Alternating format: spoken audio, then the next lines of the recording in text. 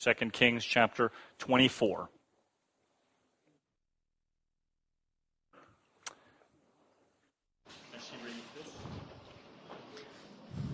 So 2 Kings chapter 24, verses 10 through 17. At that time, the servants of Nebuchadnezzar, king of Babylon, came up to Jerusalem, and the city was besieged. And Nebuchadnezzar, king of Babylon, came to the city while his servants were besieging it. And Jehoiachin, the king of Judah, gave himself up to the king of Babylon, himself and his mother and his servants and his officials and his palace officials.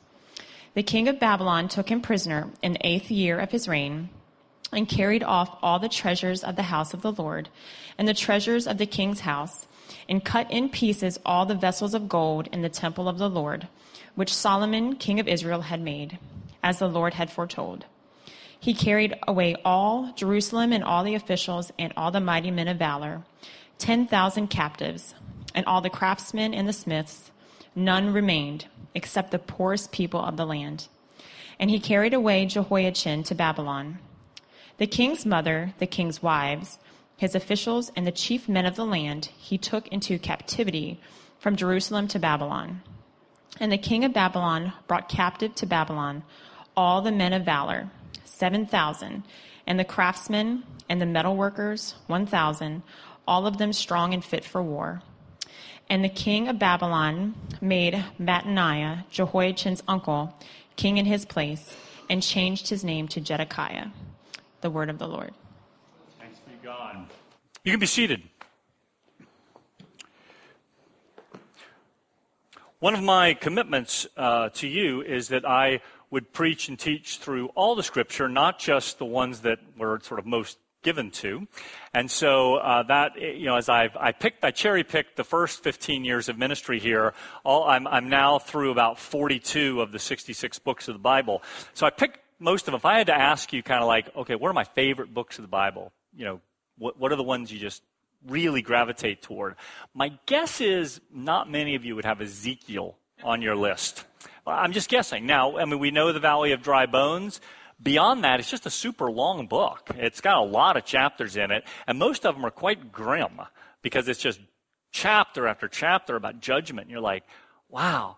Well, I can tell you that all of Scripture teaches us something, points to Christ. It's good for us to not just take the parts of Scripture that we gravitate toward, because when we study a book like Ecclesiastes that we just did, or Job, I think we find some richness in it because we force ourselves to look at things that we might not otherwise do.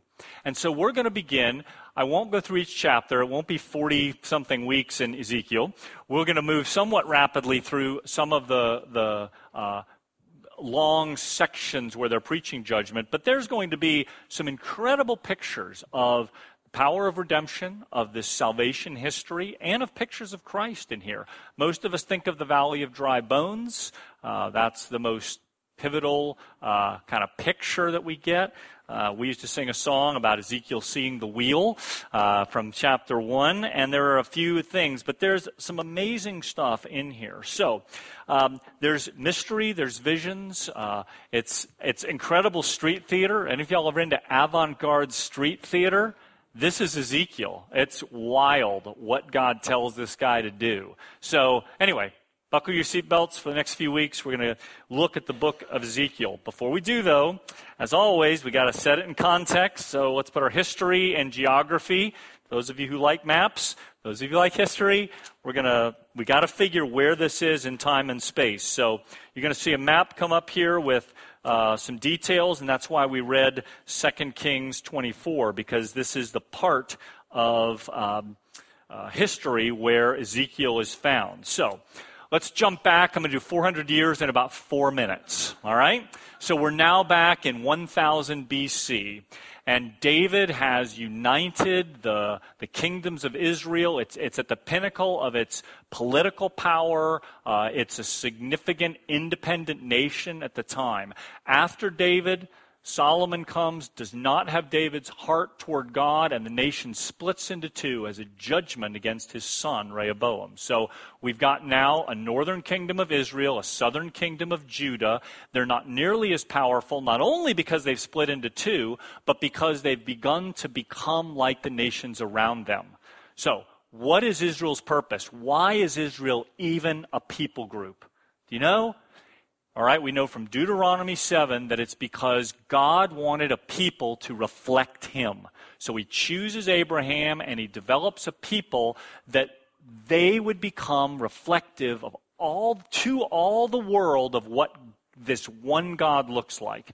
In a complete polytheistic cultures around them, that the one true God would be reflected in flesh by these people through the covenant, through the promise. So now, weakened by king after king who violates the covenant, who completely dishonors God, except for just a few blips, we have king after king. So from the year 1000, for about 150 years, there's no dominant people ruling up north. We have Egypt in the south.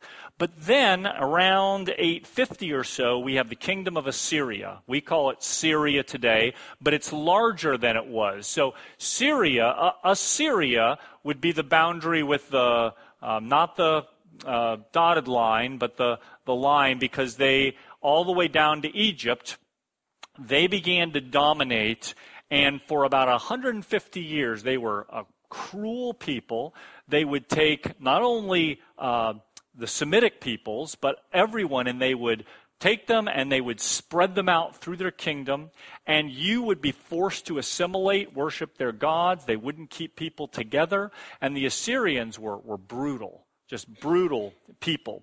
So by the time 722 rolls around, they have now captured the northern kingdom, sent people into exile, and then there's a king you may be familiar with. The Bible speaks of the Assyrian king Sennacherib, and he goes after the southern kingdom. He gets all the way to the gates of Jerusalem, and Hezekiah, the king at the time, finally says, "We're out of answers. God, can you do something?"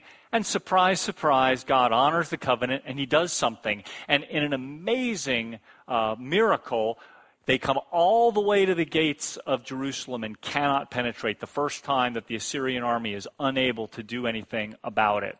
Well, you'd think they'd learn something, but Hezekiah doesn't. So he tries to make political treaties, and he chooses a group called Babylon to go, and he says, "Babylon, you and we together, we're bad, and we can take on Assyria." Backed the wrong horse. Assyria, that lasted about 5 minutes, and Assyria just wipes them out. And Sennacherib and Assyria, he decides that, that's it. And so Sennacherib crushes Babylon, and about 50 years later, though, Babylon, now we're getting to the end into the 600s BC, this is, and Babylon rises up and overwhelms Assyria. So you've heard of this king Nebuchadnezzar. He and his father, Nabopolassar, there's a good trivia question. Those two gather together, and they begin to defeat the southern kingdom. King after king, except for Josiah for a very brief time, all turn their back on God, try to make political alliances and treaties, and God keeps calling out through prophets and others saying, "Ask me, turn to me, let me be your God and defend you and show my might," and they won't do it. So they won't obey his covenant, they disobey, and finally Babylon begins to take in a series of hostages and takes them away. One of those groups was what we read this morning in 2 Kings 24. Jehoiachin is the king at that time, and when one of the waves that leaves the Jerusalem area, the southern kingdom, and is taken into Babylon, which is the northern where the dotted line is, and you can see the capital Babylon is up there, and they are taken from the Jerusalem area up to Babylon. Unlike Assyria now, what Babylon does is they will take the whole group and allow you, and this is going to be really important in the book of Ezekiel, they will allow the groups to stay as their own entities in Babylon.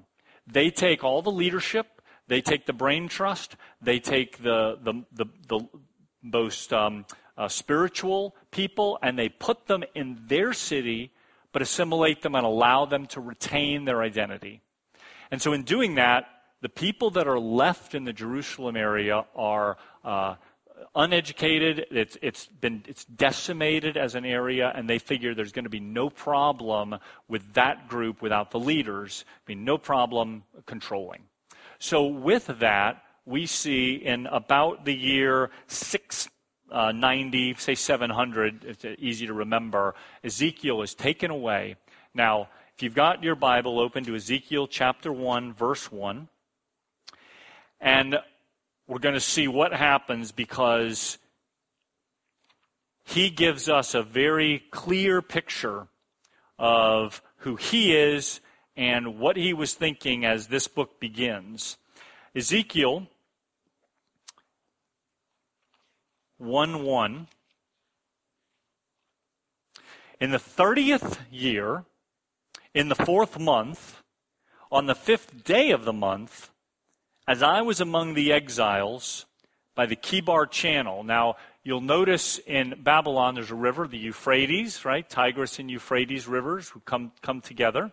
The Euphrates River, one of the tributaries, or maybe even just an irrigation canal down south, a little bit south of Babylon, would be where the Kibar Canal is.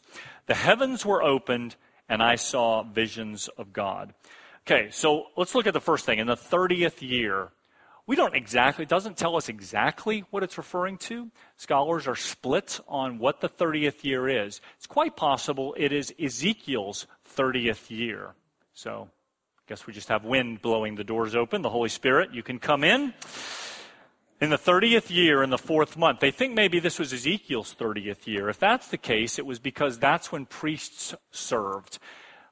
In the 4th chapter of, I believe it's Deuteronomy, it tells us that priests serve from the ages of 30 to 50.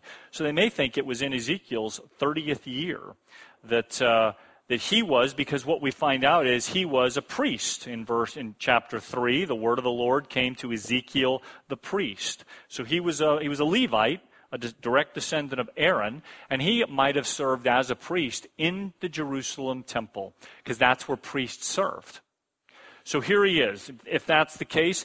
If not, what's interesting, though, is the people of God had been taken out of their land. They'd been taken out of the promised land. We can't really identify with how much the Jewish people identifies with the land being given to them. This was their inheritance. This was the promise of God. Remember when Abraham's promise, right, to his descendants, this land I'm giving you. And, it comes down to this day, guys. Here we are in this century. The fights over the land remain because this is God-given, not by man.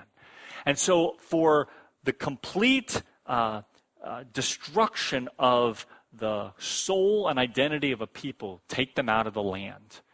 And so for Ezekiel and for the few thousand in this wave of exiles that were taken out, Jerusalem still existed as a city at this time. It's not going to be destroyed for another 20 years until 586. But it's a shadow of itself, and they're not allowing it to function as God intended it to. Okay, so what do we do with this? Well, this is a good history lesson, fascinating. I know the geography. That's fine. You can take the map down now. But what do we do with this? Well, what we're going to see, the lessons that we're going to learn from this book, begin with the fact that God shows up there in Babylon. Look at what it says. The heavens were opened, it's verse 1, and I saw visions of God. On the 5th day of the month, it was the 5th year of the exile of King Jehoiachin. King was taken away as well. They had cut off the head, as it were, of the ruling group. They had installed his uncle Zedekiah as a puppet ruler. And there they were, and God shows up there on the Kibar Channel in some little tributary in an irrigation ditch. He's sitting there, maybe in the 30th year of his life, and the heavens are open and he begins to see a vision. He's a priest. What's the role of a priest? The role of a priest in the Old Testament is to mediate between God and man. It's to be someone who would stand before the Lord and offer sacrifice and would say, this is the word of the Lord, this is what's coming. And Ezekiel can't do that in the temple where it was intended to, and yet God speaks to him in exile. God speaks to him in the midst of Babylon.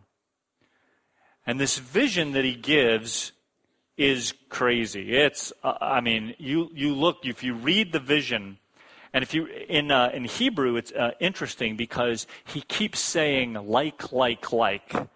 Hearing somebody speak, like sometimes when people speak, they go like, it's like this, like, that's how it reads in Hebrew. It was sort of like this. It was like these creatures with four heads. It was kind of like they had wheels, and it was kind of like there's wings like, it sort of reads like that because he's trying to give words to this vision, this dream, this picture he has as he's staring out over the channel, and what he sees is the presence of God. The word for the glory that it says is kavod.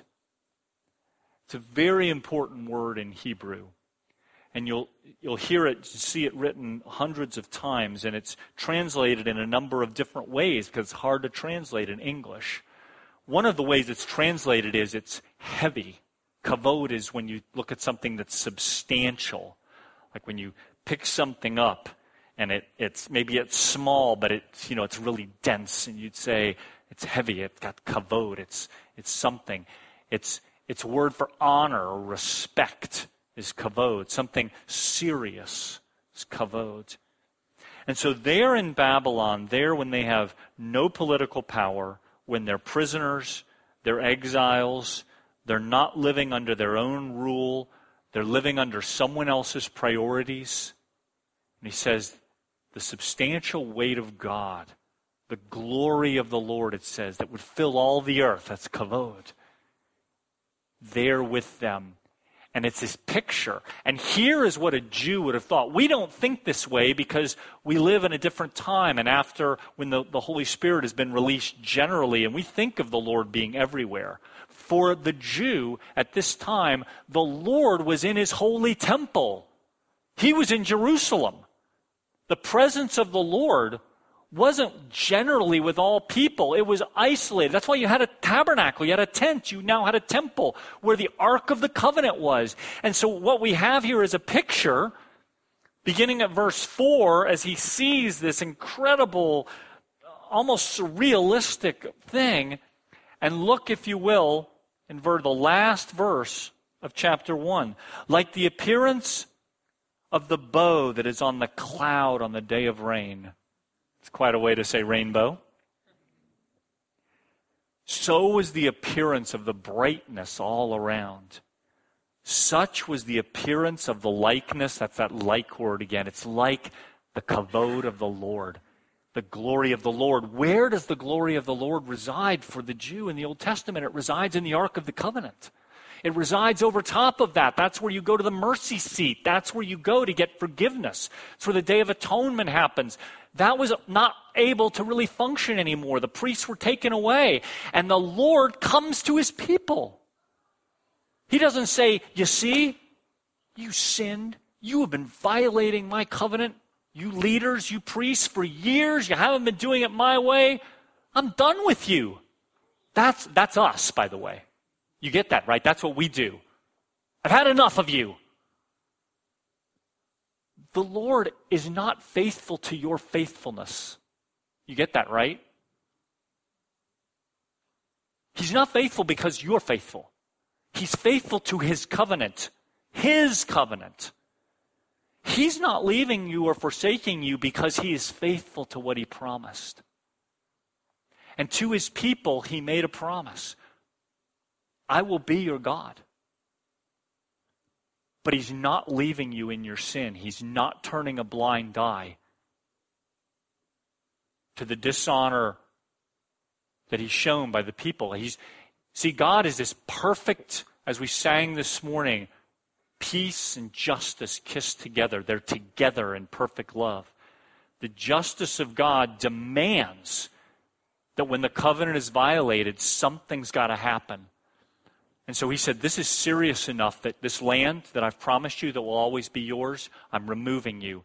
And by the way, the glory of my temple, the presence, it's going to leave too. The picture we're going to see later in Ezekiel is of the actual presence of God leaving his temple and going away. Not forever, but so his people can be disciplined and know the importance that God's not playing games with his holiness. And neither is he with us. For those of us who think, oh, well, I can kind of do what I want and I can just bank on God's forgiveness and love, you can in one sense, but believe me, exile is not merely for the Jews in the Old Testament. It is for those of us who decide, I'm going to do it my way. I'll tell you, just like happened to them, it's happened to me and it may happen to you. The Lord loves you enough to be a disciplining father who disciplines in love.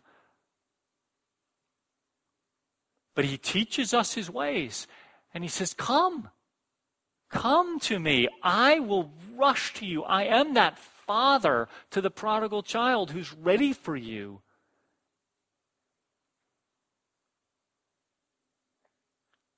So here they are in the likeness of the glory of God. And Ezekiel falls on his face and he's about to hear the word of the Lord. And that's where we're going to pick it up next week as we begin to go into this book. Here's what I want you to take away, and I want you to think about these things as we move forward. First of all, there's going to be a lot of bad news. There's going to be chapter after chapter, and we're not going to dwell every chapter on all the judgment that's coming on, but there's going to be a string of bad news. Keep focused on the good news. The good news is this, that God has a sovereign plan for his people even in the midst of exile. And many of the promises that we read from a great distance that the prophets Jeremiah and Ezekiel were experiencing, both of them is in this time period. The promise most famously probably in Jeremiah 29 where it says, I know the plans I have for you, says the Lord. Know that verse? Plans to prosper you, not to harm you, plans to give you a future and a hope. This is happening as Babylon is at the door about to crush and do the final exile. That prophecy is going to be given a few years from now.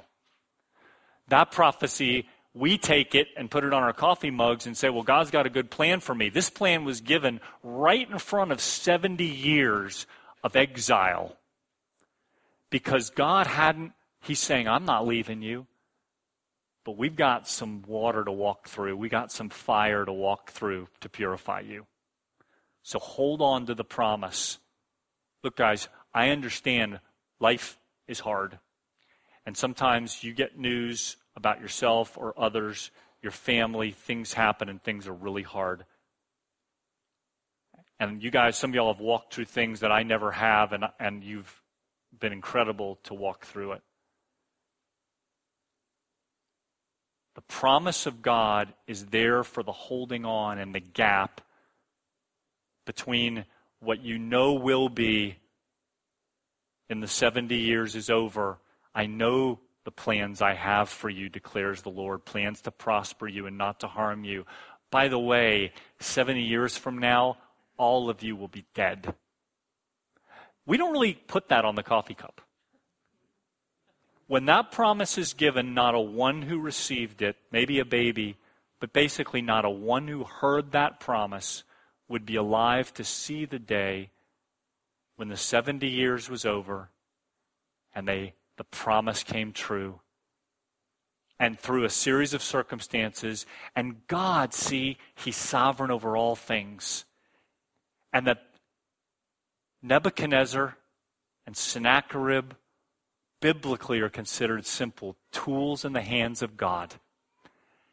Now, if I was living under their rule and reign, I don't think I would have seen that. But the Bible takes a long view.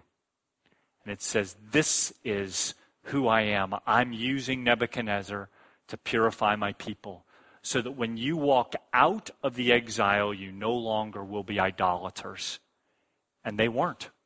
Interestingly enough, idolatry virtually ended after the exile as they practiced it prior. I know the plans I have for you. Hold on to the promise between now and then. Guys, we live in an age and a day, and it's the next 18 months of our life are going to be fear-mongering as people think that everything is going to happen that's going to affect our lives is going to happen between now and whatever the next election of this or that is going to be, whatever the next movement, whatever the next wave is. And we need to know that our God is sovereign and He still has His tools in the hand of the Lord. And as the people of God, we need to be careful not to forget that there's two stories happening, the one here and the one above, because in exile, and I don't know about you, but sometimes I feel like a person in exile in a culture where their priorities aren't mine. Sometimes I feel that way, and I have to remind myself that the glory of the Lord, the kavod, still comes to us. And nothing will stop the covenant power of God from being seen in the life of one who says, yes, God, here I am. Whether I'm sitting in exile in Babylon, or whether I've been released to the promised land and I'm back rebuilding the temple, God is still God. Hold on. Would you pray with me, please?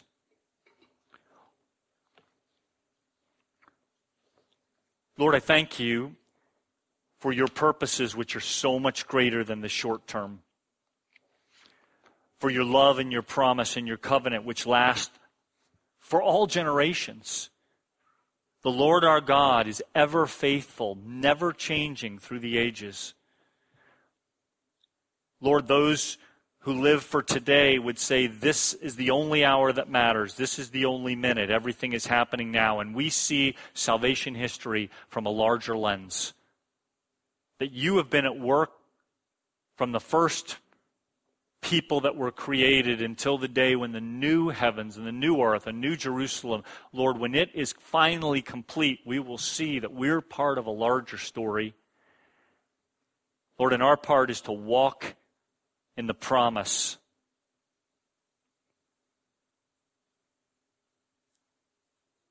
Lord, just like Ezekiel was able to see himself as a mediator, a prophet and a priest there in the exile, Lord, so we can function like that. Lord, we have the calling to stand before you and to turn around and to tell the people that the forgiveness of God is available to those who will call upon the name of the Lord and accept the offering of sacrifice of Jesus Christ. And the glory of the Lord no longer found in the Ark of the Covenant, but found in its fulfillment in the blood that was shed once for all. Lord, and in that we can rejoice. For on the night you were betrayed, you took bread. And when you gave thanks, you then broke it, and you gave it to your disciples, and you said, "Take and eat. This is my body which is broken for you. Do this in remembrance of me." And then after supper, you took a cup of wine. When you given thanks, you gave it to them, and you said, "Drink this, all of you. This is my blood of the new covenant, shed for you and for many, for the forgiveness of sins." Oh Lord, how we need the forgiveness of our sins.